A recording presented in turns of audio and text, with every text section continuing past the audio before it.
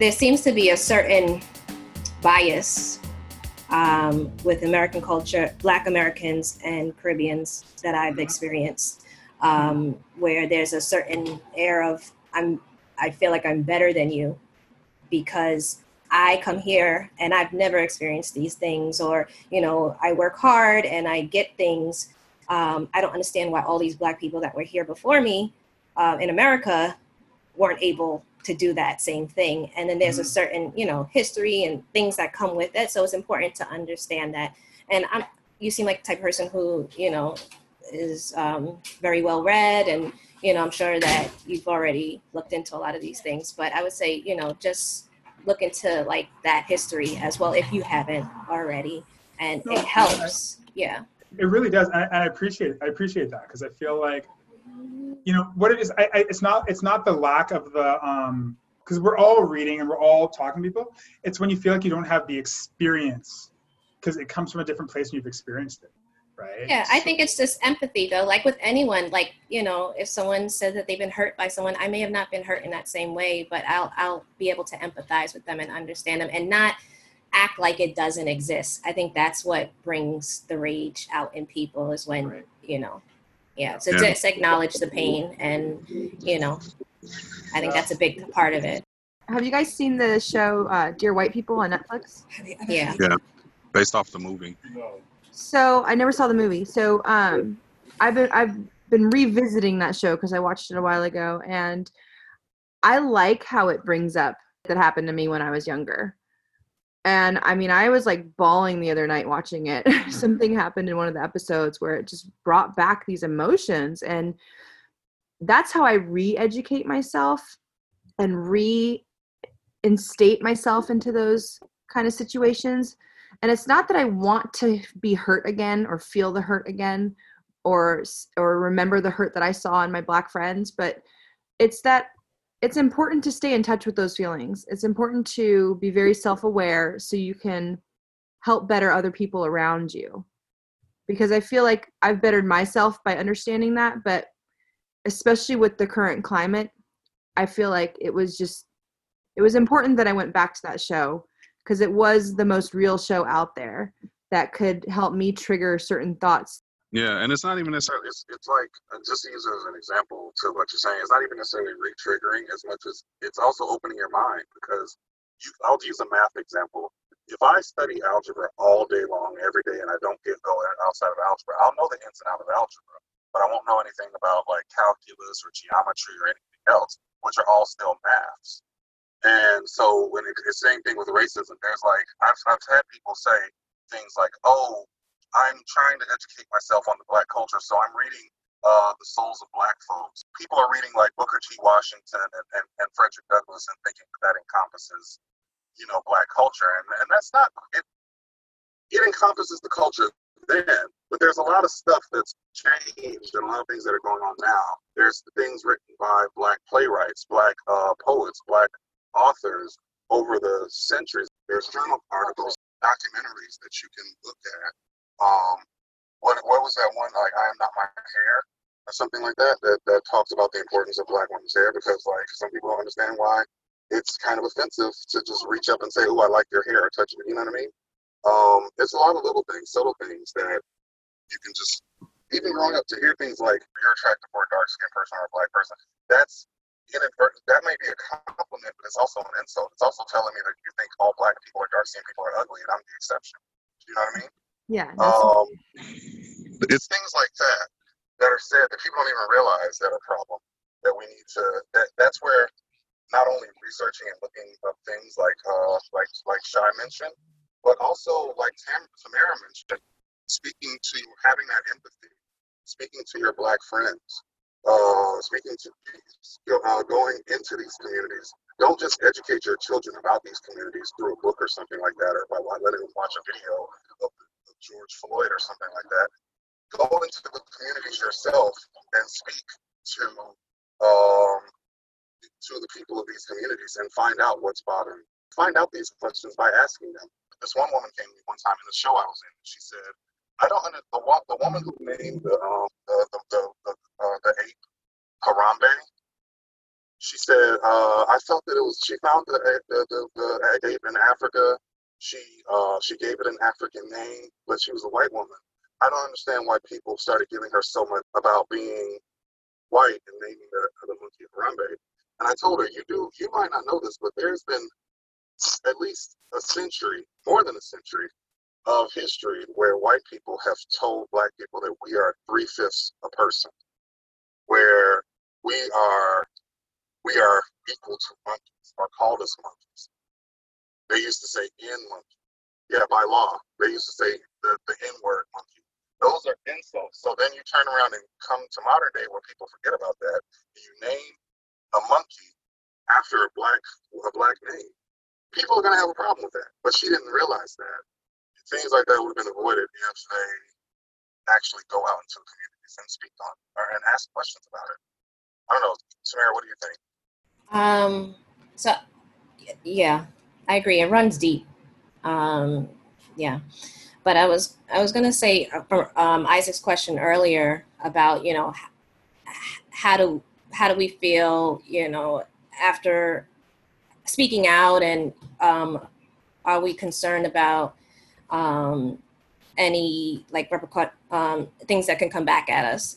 The second part of my thought was that as a Black person, a lot of us do something as code switching, and you kind of get used to it, where you're different ways in different circles, and it's almost like a survival thing that I mean, I'll admit that I do it. I might be one way on this Zoom call, and I might be another way, with my family, and another way with my friends and another way at work. And since I've taken this position with the city, and since everything's been so public with Black Lives Matter and all the disparities, I feel like this is the first time I'm actually able to kind of be myself in a work environment, because now it's trending and it's acceptable. But it's kind of, when you ask your questions, I'm like, I do this every day. It's like I don't have a choice, and when I do, I just switch codes. It's just a part of the Black experience, at least my experience. The Black American experience. The Black American experience. Yeah. And then we have a specific type of racism here. Right. And you almost have to, like anytime I go on an interview, for example, I won't wear my hair natural, because I know that there's a certain preconceived notion with the way my hair is. I'll straighten it for an interview, and I get into arguments with my daughter, who's a lot more woke than I am, but she's a different generation, and a lot of things are more acceptable. You see, this is part of my daughter over here. So, but it's just a part of the experience. And then the second thing I wanted to share, just a quick funny story. I went to Vermont to the Von Trapp Lodge, the Sound of Music family. And I remember they had tea time and everything at this lodge, this beautiful lodge. And this woman, older white woman, comes up to me and she says, "Where are your people from?" And I was like, wow. I said, "My people hail from New York." And I just thought it was just so odd that she thought that I had to be, from some exotic country to be able to be in that lodge. So that's it. I just can't help but think that a woman, like somebody like that, obviously, it's such exoticization of Black people. I'd be like, "Do you have any Black friends?" Because you wouldn't be asking, I don't know, it just seems like you wouldn't be asking that question or you would like pick up like my accent or something, you would know, like, "Oh yeah, you're from Guyana, oh yeah, me too," with it, like, because I've had that exact same question. But he followed it up with, this is when in university, he said, "Where are you from?" And I'm from Calgary. "No, where are you from?" "Well, I was born in Montreal." "No, but where are you from?" "Oh, well, my dad's from Jamaica, my mom's from Trinidad." "Oh, well, you do know that all Black people originally came from Africa." I don't have anything to say. Maybe that person at the Von Trapp household, maybe maybe they constantly are getting people from different parts of the world, and they like to get to the, "Hey, what's your ethnicity? Where's your roots?" And I'm not trying to devil's advocate. I'm just trying to say that in the bigger picture of things, I'm confused. Yeah, I get that a lot though. Where are you from? And you speak English really well all the time. You speak English so well. Where are you from? And I'll say, California. No, it's the same thing that Daniel said. But where are you from? Until they get, where was my dad born? Where was my mom born? Where did they come from? And why do I speak so? That happens a lot. Or, I sort of said last time, men like to compliment you. First of all, they'll say something to me in Chinese or Japanese, or that they like Asian women. It sounds like a compliment, but I never take it that way. It's kind of really off-putting to me. I don't know. How long have you lived in California, Tori? I moved back here. I was in New York for a while, but I grew up in California. Okay, so I lived on the East Coast too for about 8 years in Maryland, Mhm. and I moved all over because I'm an Army brat. And when I moved to California, it was my second time. It was my senior year in high school, and so high school was different than elementary school in California. The first three questions that I got asked by every single person when I got there was, "Are you gay or are you straight? What is your ethnicity? And do you smoke pot?" Like literally every single person. And I was like, what is this preoccupation with all these three things? Like, okay, get the pot because it's California, a bunch of stoners. The gay thing, obviously they're more progressive out here and they're more open about it, fine. But the ethnicity thing, like, isn't this like a super liberal area? Why are you guys asking me what my ethnicity is? Like, you have to place me into whatever society that I'm supposed to go into. So I would say I'm a mutt. I'm Italian, French, English, Polish. But I get along with everybody. I mean, I always had to preface that because it was like, I didn't want to be put into a place, I didn't want to be categorized. And that's exactly what they were doing. And that to me was just a shock.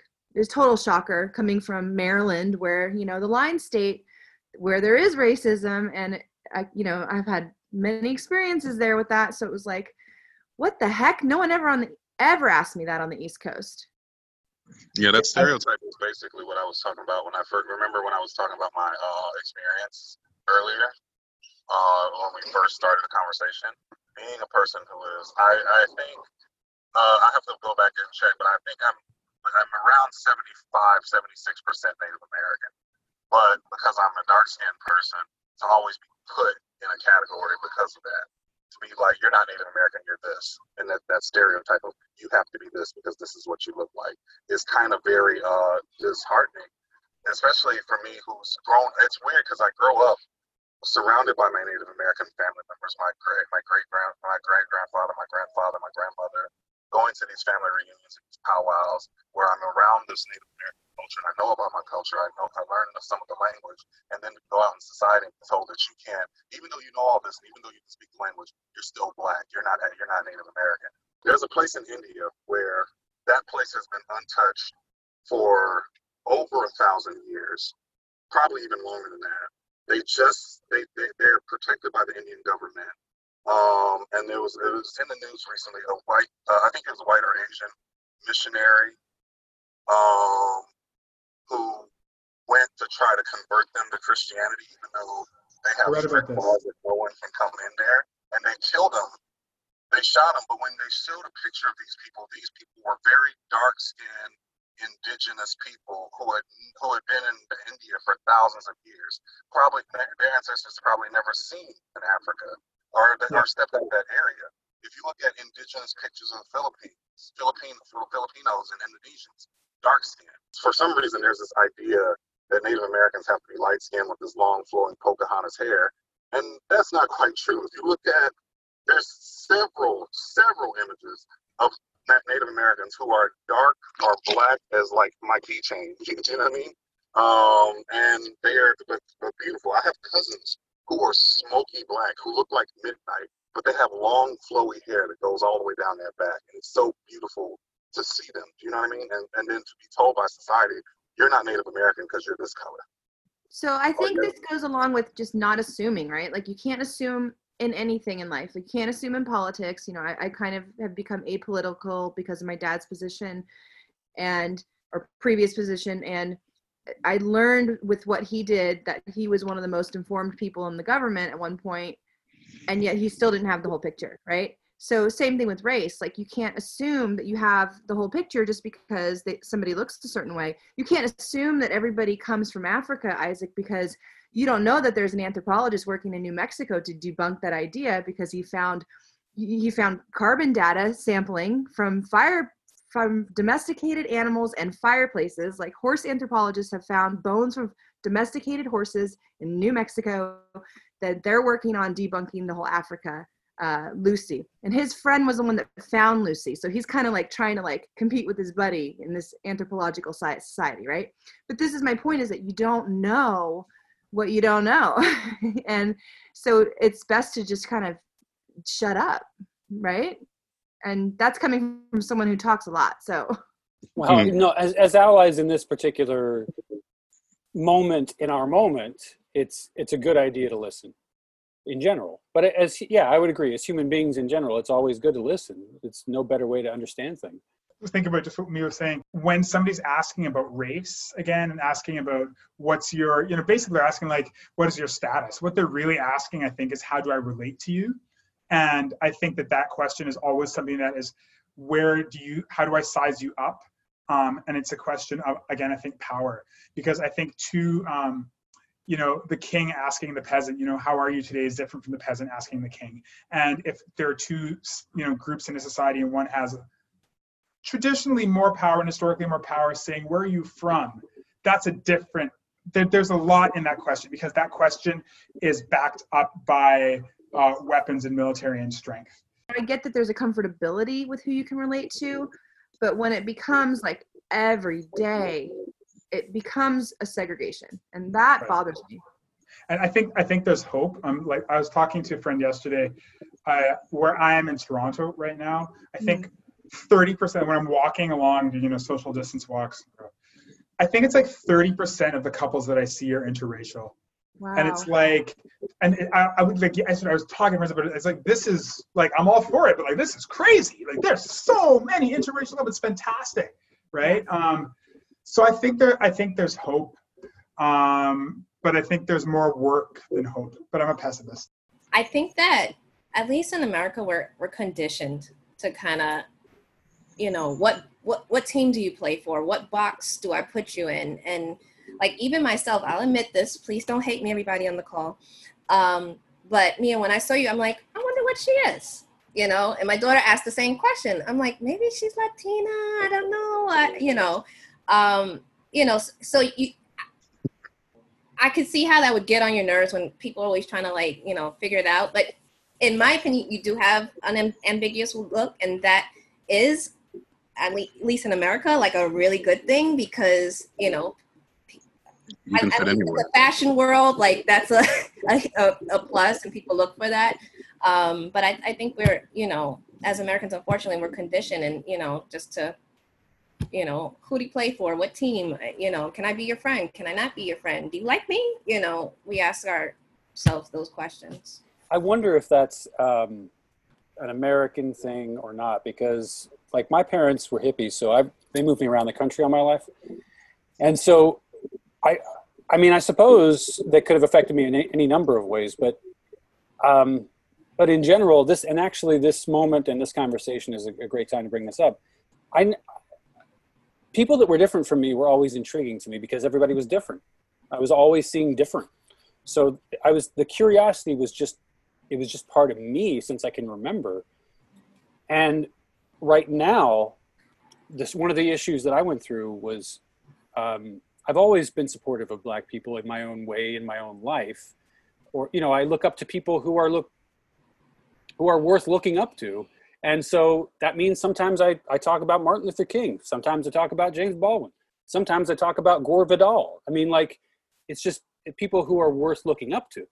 So, but now I'm thinking I need to be, the thing that I balance is not wanting to be inauthentic, wanting to be true, yet still I do kind of have an agenda now, which is like, be much more vocally, publicly supportive of my Black friends in the Black community than I would necessarily do genuinely without this movement in this moment.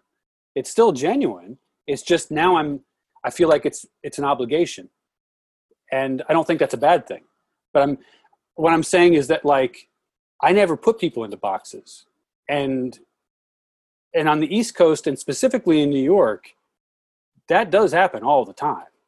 So I've seen it happen on the East Coast. I just think it's less talked about. Maybe because it was talked about before, and maybe California's new. You know, maybe they're playing catch up with certain things with race. There's also a lot less Black people in California. Like, I remember being really shocked about that. Like, where are all the Black people? You know, like, what the hell? I mean, that's not true. That's not true in Oakland. That's not true in parts of Los Angeles certain County. areas, but in general, areas still in Oakland. within a city. She's talking Still, about the state of California, no, but right? yeah, the whole state. Yeah, and Oakland still doesn't have nearly as many Black people as you would see on the East Coast, in my opinion. Like, and I remember I did like another social experiment with the girlfriend. She was Mexican. Her name was Jessica. We went to all the ghettos in LA because I was like, I need to see for myself how hardcore these ghettos are, because the East Coast ghettos are really ghetto, right? Like, they're really hardcore. They're scary. So I go to all these ghettos and I'm like, this is nothing. Like, this is nothing. Like, what are they talking about? But then I started realizing it was more of a territorial type ghetto. Like, the arguing and the violence that happened was usually over territory, right? Yeah, I mean, I remember the first time we decided, like, let's go to LA, and first time in LA, let's go to Compton because I want to actually see what this is, since all the music I was raised on said, like, you know, Compton. It was like a historic thing almost. Mm-hmm. And so we went there and it was like, okay, so that's Compton. What's next? I don't know. Let's go see Michael Jackson's home. And it was I don't know. It was like a roadside attraction almost. Yeah. But part of this was the getting less insular, like exposing ourselves to the world that we weren't raised in. So part of it was going to Compton and seeing what Compton was, and part of it was seeing the Walk of Fame, and, you know, there's all different kinds of things. But certainly going to Compton for the first time and not growing up in a lot of Black neighborhoods, not to say that I didn't have any in my history, because I did, but part of me was thinking, we're going to get shot at. And, you know, because I watched Boys in the Hood and I listened to NWA. It was just like, that was what was being presented to me.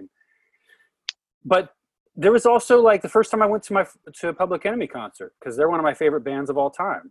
And so, like, oh my God, they're coming to town. They're going to Belly Up in Solana Beach. So I asked one of my Black friends, should I be worried? And he was like, what? Well, you're Black and they're Black, so I'm wondering, should I be worried? Am I going to be the only white person there? Am I going to get beat up? And talk to me after you go to the concert. Like that was, he didn't even want to deal with me, you know, understandably. But that's part of the privilege and the inexposure, you know. Until you're exposed to things, it's kind of easy to have this backwards look about things. Yeah, and the problem with that is that happens a lot, where everyone wants to be part of the Black culture. They or take things from the Black culture. They want the Black dances. They want the Black hairstyles. They want the Black clothes. Clothes that you're seeing are typically worn by Black people. They want to buy all the music and support all the music and can tell you every lyric to every rap. Is something probably some Black people can't even tell you. But then when it comes to actually being around the culture, being a part of culture, then those thoughts that you said came up for you start to trigger. One of the Dear White People episodes, the white guy says the N-word, and I've used the N-word in some of my writing because I'm recalling instances that have happened, and so I'm quoting people. And I had somebody private message me, a white girl, get really mad at me, like really mad at me for using the word. And she asked me to take it down. And I was like, I will not take it down. I wasn't calling anybody that. I was recalling an instance where they were called this and I stood up for them. So no, I'm not taking that down. I think people are so scared of the word that there's like this attachment to it. And I get the sensitivity around not saying it, especially as a white person not being able to say it. But I've had like Black friends when, you know, we were smoking a blunt in San Diego years ago, and I called him my nig, you know, and like that was okay with them, and like we were friends, and and as long as I didn't put the at the end, they were like, it's cool. You know, just don't add the but so for me, it's like I've pushed that envelope probably past what most white people want, and it made her feel really uncomfortable. And I just told her, like, you can't be scared of the word. You have to bring awareness to it. Like, you have to let people know that it's not okay to use it a certain way, and it's never okay as a white person to use it without somebody's permission, you know. And Yeah. I mean, I would make sure I would get the permission before I said my nig, you know. So it was like, is this okay? Can I say this? I mean, we're rapping together, you know, like, especially when I was freestyling, like when you're flowing, you're not trying to edit, right? You're not editing your rap. You are just spitting it, right? You are just going at this person when you're battling. And so you use words like that, and it's acceptable, even if you are white. But then, like, afterwards, if I were to say it not rapping, then it's not okay. Like, there's just this weirdness with this word for me personally, where it's like, I understand all sides to it, but I wish it would just go away. Like, I wish people would be okay with that word, because I feel like you're giving that word power that it doesn't need to have. Not you, but in general, that word has too much power. Does that make sense? I understand where you're coming from, and I appreciate you saying that. Myself, just knowing the history and the things, you know, the negative connotation, I still don't really, I don't use the word myself. I used to when I was younger. So I don't wish people would take away their feelings or their thoughts about that word, and that it would just, you know, the importance of the word or the stigma on the word will go away. I don't think that is necessarily the answer. But I definitely can understand where you're coming from. I just think a lot of people, especially younger people, the younger generation, may not know the full history of the word, or may not even really take it that serious. So I think we have a responsibility to teach the youth, like I do with my kids. I teach them about the word, expose them to things, and then when they start knowing that, then they can hopefully make a decision not to use the word on their own. There's been something that I wanted to say the whole time, but I've been holding it because it's not specific, like to what it's specific to what we're talking about, but it's not directly like something that someone brought up. But I think it's worth mentioning. I was actually on a business call earlier today, and because of George Floyd and Breonna Taylor and all the things that's happening, all of these businesses are starting to kind of like, this is probably negative the way I'm saying it, but jump on board and put out these Black Lives Matter statements and say all these things. And I was talking to my wife and I said, I wonder what percentage of businesses actually really feel this way, and what percentages are kind of jumping on the bandwagon because if they don't make a statement, it looks negative. So we have these I don't want to say Black Lives Matter, but we have these forums on race. You know, and I'll just go ahead and say that the company that I work for, because there's nothing that they did wrong. So what happened is we were actually on this call, and this particular person, the very first question that went in there in the chat, because they don't allow you to talk, they allow you to type it in, and it was a lot. So I'll kind of try to summarize it. And they were pretty much saying that there's systemic racism and there's over policing, and Blacks are being victimized and having run-ins with the law. And as a result of this, a lot of them are being apprehended, and some of them are being charged with crimes they didn't do. And because they don't have any money for bail, or because they don't have the resources, they're having to plead guilty, and they're getting criminal records, and then they can't work at this company. So what are you gonna do about that? And I immediately read that to my wife, because, you know, we're all quarantined working next to each other. And she was saying, we got to think about safety. You know, you got to do kind of like, she was kind of saying like that you just can't let criminals come and work at your company. And she said more than that. But then I was saying that it's a high percentage of Blacks that are getting charged for things that they didn't do, and getting and all this stuff. So basically what I'm getting at is that these conversations are so deep, and there's so much involved. And when you start to talk about one thing, it brings up another thing, and it brings up another experience. And there's so many layers and layers to this where it almost feels like hopeless, like, will it ever end? I don't even know. And sometimes we don't even know where to start. I know conversations like this are a good thing, but take, for instance, the company that I work for. What if they just took a stand and said, I'm going to start hiring people with a criminal record? Or as busy as they are and as busy as the recruiters are, they're going to do things on a case-by-case basis and start researching it. They don't have the time to do that. Everybody nowadays has an algorithm that looks for words and looks for things. So it's like, where do you start? Do you say, let the politicians deal with that and we got to change the laws? Do you say, let my company take a stand as a Fortune 500 company, and then the investors will pull their money out, or they'll start saying, I'm not going to deal with your company because things are unsafe there, and you guys are dealing with people with a criminal record, because whether they pleaded guilty and they didn't do it, it is the record. So it's like, where do you start, and where does the responsibility lie, and how do you start to deal with some of these things? And whenever you start talking about these issues, it's going to bring up a whole lot of stuff. So I don't even know where I want to go with that. I just wanted to kind of share that, to just say that these are some serious issues that it's very difficult. And that's all. No, I agree with you wholeheartedly, because I get irritated every time I go on social media and see some new company giving their Black Lives Matter statement. Companies that have been told, like, I know a company that has been told that they were racist. They've been slapped in the face over and over again about how their racist practices. Someone called them out on the racism after the George Floyd situation.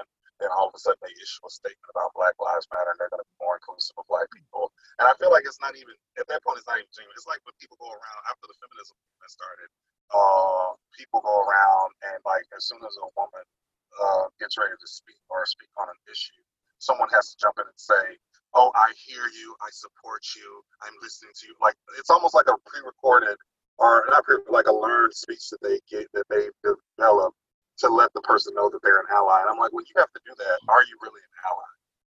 Do you know what I mean? Like, if you really, like, do you have to let me know every time I speak on something that you're an ally, or are you just going to be an ally? Because if you have to constantly say it, then are you convincing me, or are you convincing yourself? And that's why I said it's going to be really interesting to see, you know, if this is after the trend is over. Because honestly, let's look at Oscars So White. Oscars So White happened a few years back. There was a Oscars where only white people were basically nominated, and only white people won the Oscars. And I think there was like one or two black people that were nominated, but everyone, basically, it was all white people who won the Oscars. There was a big protest about it. The Oscars the following year came out, and so many black people won the Oscars, you thought it was like the BET Oscars or something like that in that following year. But then, as soon as that year passed, it went right back to the way it was. And now recently I read an article that there's a statement that the Oscars are now adding a diversity clause. If the Oscars, for instance, are giving out an Oscar, they should give it out for talent. And it shouldn't be like, oh, well, so many black people have to get it this year, you know? I mean, if there's no good black actors that year, then, and it's legit, then don't give it to a black actor. But if there's 20, then give it to the 20 black people, you know, like, base it on the talent, not the diversity. But you're talking about subjective opinion, because who's to say that there aren't any good black actors that year? Well, that's what I mean, though. But truly, like, if somebody is like, so how do they win the Oscars? Like, what is it based on? There's obviously some sort of like checklist that they're going through, like, right? And so the color of someone's skin or the ethnicity should have nothing to do with why they win something. We shouldn't say, oh, well, we have to give 12% to black people this year. I think they also have to diversify the nominating committee. I think that's a big problem right there, because, you know, as human beings, we're going to have certain biases, and, you know, what I like is not going to be the same that the other person might like. So I think they need to diversify who's actually nominating instead of putting a clause in there. That's it. And so it's like you know, data scientists. Who's deciding what data we see? Data, in a sense, is also marketing. You know, we decide what we want to tell you, and when we tell you what type of data we're giving you, we're already creating a bias in you. The same thing with the Oscars. If you have Octavia Spencer, who did an amazing performance in Shape of Water, yeah, and that year she got nominated for a lot of stuff and didn't get it because is it went on to white people. And it could be that those white actresses were better, or it could be that subjectively they just favored the white actresses over the black ones. I will say that, like, I've seen what she's capable of, as I'm sure you have. The Shape of Water was a great film. Like, I really, really thought that was a 5-star film. And I'm sure that she was happy to be involved in such a great piece of storytelling. But the role that she had was not awesome. Like, it was just kind of like, and also, here's this character that we need to keep the story going. But she's capable of so much more than that role gave her, you know? Yeah. But she still played that role excellently. And so she got nominated. That's why she got nominated for all these awards, but she didn't win. It's like that joke that they when Ellen DeGeneres, when Meryl Streep, that year Meryl Streep just kept getting nominated for stuff and hadn't even come out with a movie. And Isaac, kind of what you just said is also an important part. There are certain black actresses, Viola Davis, Angela Bassett, Octavia Spencer, who are somewhere around that same realm as Meryl Streep. And Octavia Spencer is definitely on that same level as someone like Meryl Streep or Emma Stone or something like that. Meryl Streep's had a lot more experience than a lot of, and that's also, she's been given the opportunity to be in more films than your average black. Yeah, that experience comes from the opportunity. Right. Yeah, right. but even like Emma Stone or someone like that, they get all these great opportunities and these great roles. Even when they're out, their talent isn't always that great. Meryl Streep obviously is like the goddess of acting, but like, you know, like other actresses who are nominated and who win awards who are not even that great at acting, and they get these major roles. And then you have someone like Octavia Spencer, who's a phenomenal actress. Look at Viola. Viola has won an Oscar almost every year, but a lot of the Oscars she's won has been for Best Supporting Actress. Even though she's a leading actress, she gets these supporting roles. Octavia Spencer in Shape of Water, she should have been a lead based on her talent as comparable to the other talent of some of the other actors in the movie. And then that kind of goes back to like the Hollywood checklist. Like, let's make sure that this TV show has the gay character, the LGBT representation. We got to have a person of color in there. We got to have this. It's like a checklist. Like, we got to have that one Asian character. It's a checklist almost. They're just like filling in boxes as opposed to actually giving roles that are needed. So Jordan Peele, someone that we're all fans of, I would assume, if anybody likes good filmmaking and good comedy, good acting, good directing. But he's fortunately he's giving some of these actors the spotlight they deserve, like Betty Gabriel, unbelievable actress. Like, I hope to be as good as her in some ways. So fortunately, we have the Jordan Peeles out there, and we have people who are trying to shine a spotlight, but it's going to take this movement to allow more Jordan Peeles to exist so that more people are allowed to have that spotlight. A friend of mine named Katrin Arifai, she's an absurdist playwright from the Bay Area. I was in one of her plays last year. It was really, really well written. She was making a note online on Facebook how in her home country of Iran, they would leave statues up specifically so that we don't forget the pain, that you remember that, because you don't want it to be forgotten, that we went through something pretty horrific. However, the other point to that is not everybody feels the same amount of pain from that statue or that monument or that street name or whatever. What are your thoughts on leaving statues and certain memorabilia up so that they're painful reminders of our past that we don't forget? I think some of the statues, leaving them up to remind people about the pain, it doesn't do that though. It honors those people. To me, that's what it seems like more. It's an honor, and I don't think for the people that we want to remind maybe of the pain, it doesn't do that. All these statues that are very clearly racist statues that kind of invoke racism and invoke the segregation. And then you have the Confederate flag. Fortunately, Mississippi's governor finally agreed to get rid of the Confederate flag.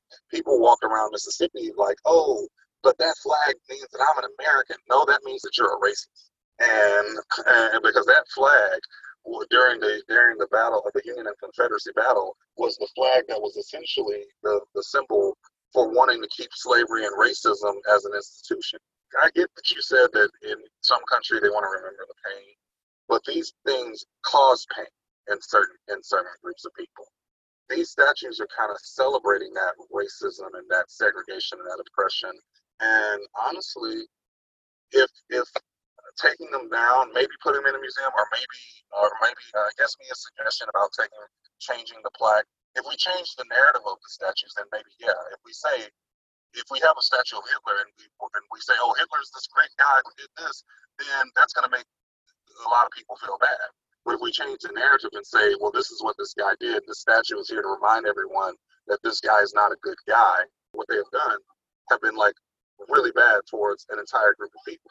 I just wonder if it's as clean an issue as yes or no, they should be taken down or left up. I think there's some gray area there, no? I was told this in my early 20s, like everything has a spirit, and someone gave me the example of if you have a t-shirt from like an ex that you have in your drawer and you take that t-shirt out, there's a certain feeling that you get from that t-shirt, whether it's hate, whether it's memories, but it brings up stuff. And it's not, the statues are just, cement.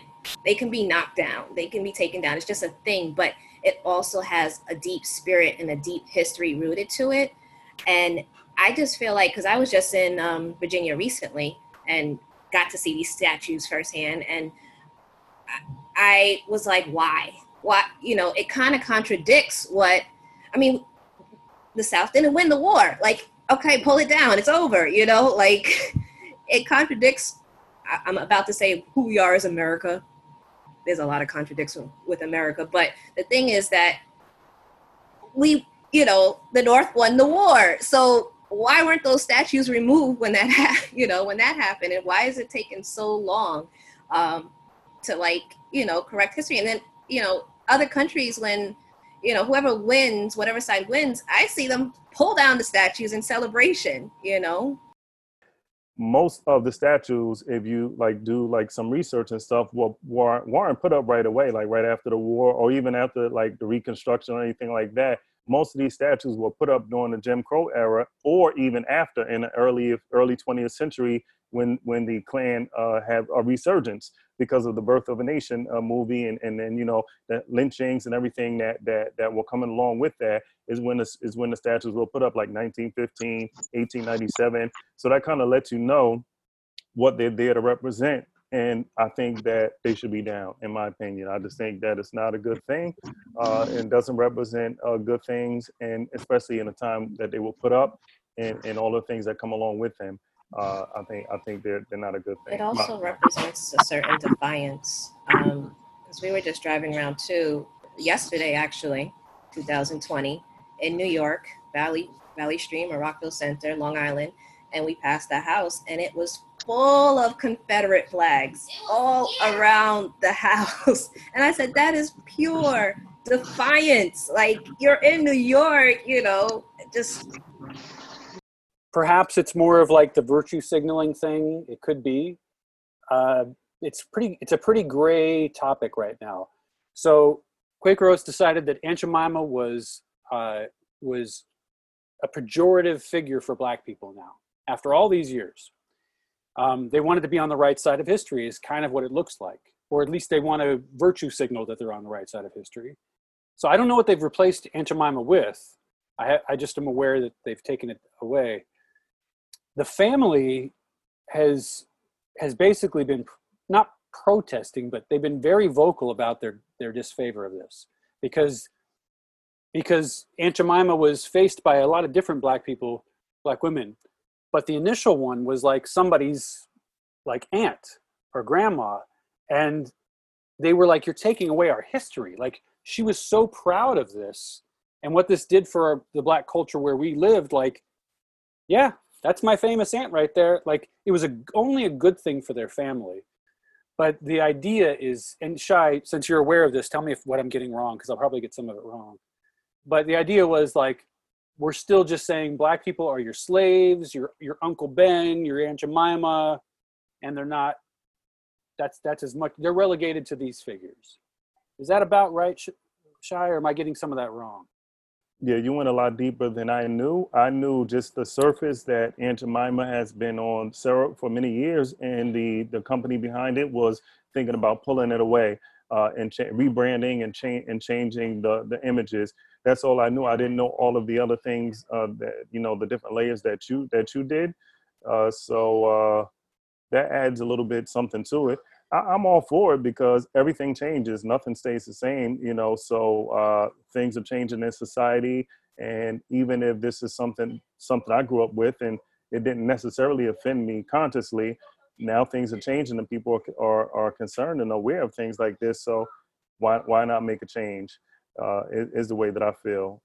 So, I mean, if the family of the original Aunt Jemima is getting like some money or something, that could be something different, but it seems like it's just like nostalgia, or it's just something that they want to keep going for that sake. And also it's not her anyway. You said they've changed the picture over the years anyway. So I'm all for it. I think it's a good thing. And So that's just my view. all right. So maybe along the lines of how we need to get rid of Redskins and different names that need to kind of like change for the times. You're thinking maybe this is like that? Yeah, I think that's even the Band-Aid thing. Like, there's no Band-Aids. All the Band-Aids are the color of either Caucasians or close to it, and I never thought about that. Me and my wife talk about some of these things and we're like, wow. Well, at least I never did. We talk about so many things. I'm not sure if that's one of them, but I said, why not have a darker Band-Aid? I don't know if that will hurt their sales or because someone that's white wouldn't want to get that, or if you're out of stock on the white Band-Aid, would you, what are the repercussions? Because that's what I said earlier. There's so many layers to things. So when you start doing one thing, there's a repercussion. And now her family says this, and well, what if I only have a black Band-Aid and I'm a white person and I'm offended that you only have black Band-Aid? It can get so deep. So it's like, it's very uncomfortable, but I think these things need to continue to be discussed, and some changes do need to be made. Point shoes. They've always been pink tights, pink shoes. So the black dancers, they have to get foundation, and it takes them an extra time to color their shoes to their skin color. In the past couple weeks, 2 of the point shoe companies have come out with point shoes in many different shades of brown. So it's, because people started signing petitions. One of them has done it before for a while, but, so those things too that people don't think about, because it's always the pink tights. And if you're in a traditional company, even with brown skin, you got to put the pink tights and the pink shoes on. But some of the other companies, they wear brown, we have little girls that come in with brown tights and brown shoes, and that's good, So their moms go and find those out because it's harder to find. But it's they should have those same things. They should have tights that are in different colors. And so all the companies are starting to come out with that kind of thing. Same thing like Band-Aids. I never thought about Band-Aids, but Bandage is coming out with it. They announced it in beginning of June or middle June. Yeah, what's crazy is it's 2020. They're like, hey, we'll make some darker shade Band-Aids for y'all. But meanwhile, there have been the one color for white people and a gazillion like Teenage Mutant Ninja Turtle Band-Aids. We can come up with those designs. We can come up with these designs, but like black people, we'll get to you eventually. We got to take care of the fake turtles first, So I gotta say, I'm sad about the Aunt Jemima thing. I mean, like, I don't even eat syrup anymore. I try to stick to the natural stuff now, but I liked Aunt Jemima. I remember her being on our table as a kid. I remember like that endearing smile, and like just seeing her was like a nice start to the day if she was on your table. It was just like Aunt Jemima. She felt like your friendly aunt looking after you with her cool apron on and big old smile. And I don't know, like, so I feel like it's sad to see people take such extreme measures. And then for me to hear that the family was saddened by it too, it's like, well, it should be up to them. Like, it's their reputation. It's on them, right?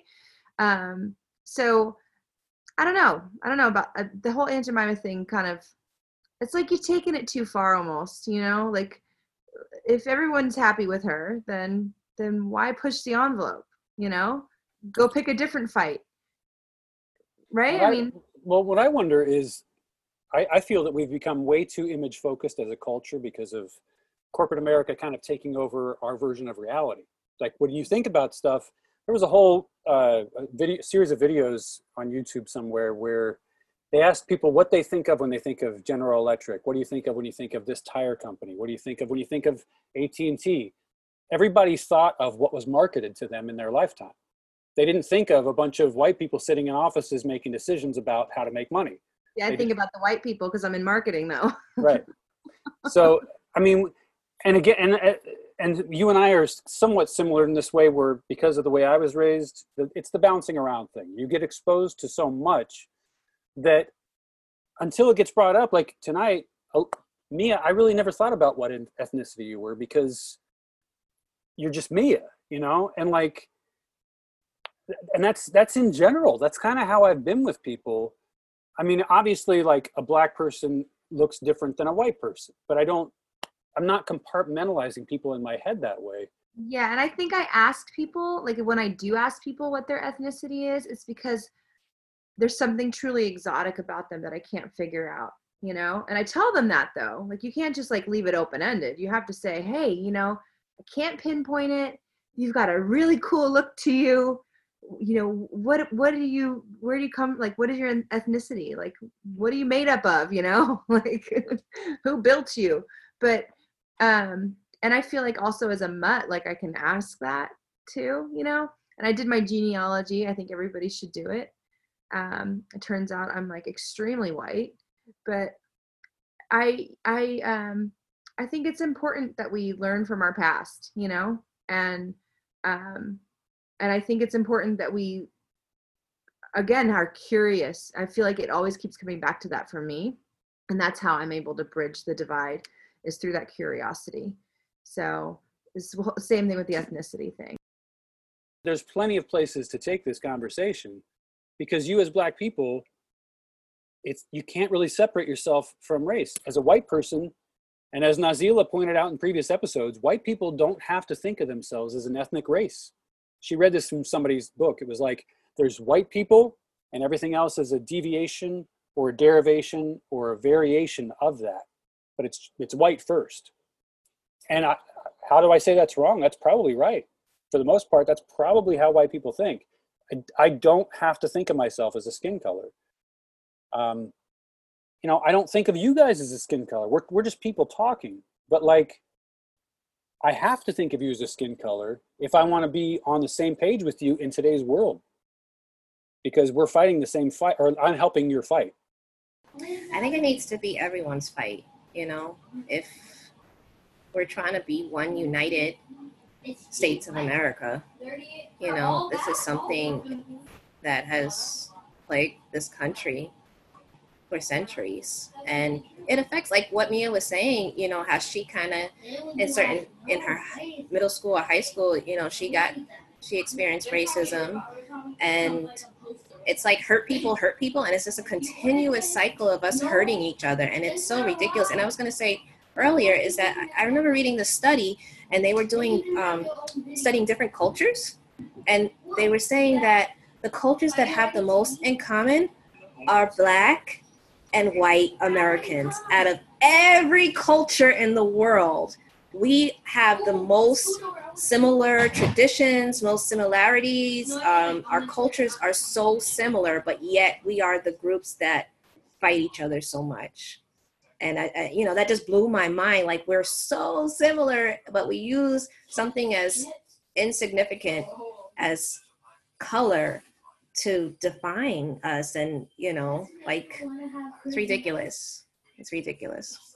Like, I wish it was something else that if we were gonna, like, discriminate, that something more like, I don't know, it's not the Hunger Games, but there was another movie that came out where, depending on your talent, that's the group that you were in. So if you were good at working on a farm, you were in that class. And if you were good at business, you were in that class. And there was discrimination based on your talents. That made more sense to me, even though it's stupid, than color, you know? Yeah. Well, I mean, I don't know what you're referencing, but I would say that, like, what we do have in common as Americans is that we are equally oppressed in the sense that we're not in the 1%, because we are all getting pushed down economically, which affects everything. The more money goes into the military and into militarized police, the less money goes into our communities and our education and things that really serve us as human beings. Mm-hmm. And also, just for you, What's in Your Hand, the speech, Adam Clayton Powell, you can listen to that speech just based on what you were saying earlier, how you were saying, you don't know if you're doing enough, and, just, he talks about take what's in your hand and start there. A young slave boy stood one day before the greatest ruler of his day. And God said to Moses, what's in your hand? And Moses said, Lord, only I've got a stick, that's all. He said, well, let me use what's in your hand. And God used that slave boy with a stick in his hand to divide the Red Seas, march through a wilderness, bring water out of rocks, manna from heaven, and bring his people to freedom land. What's in your hand?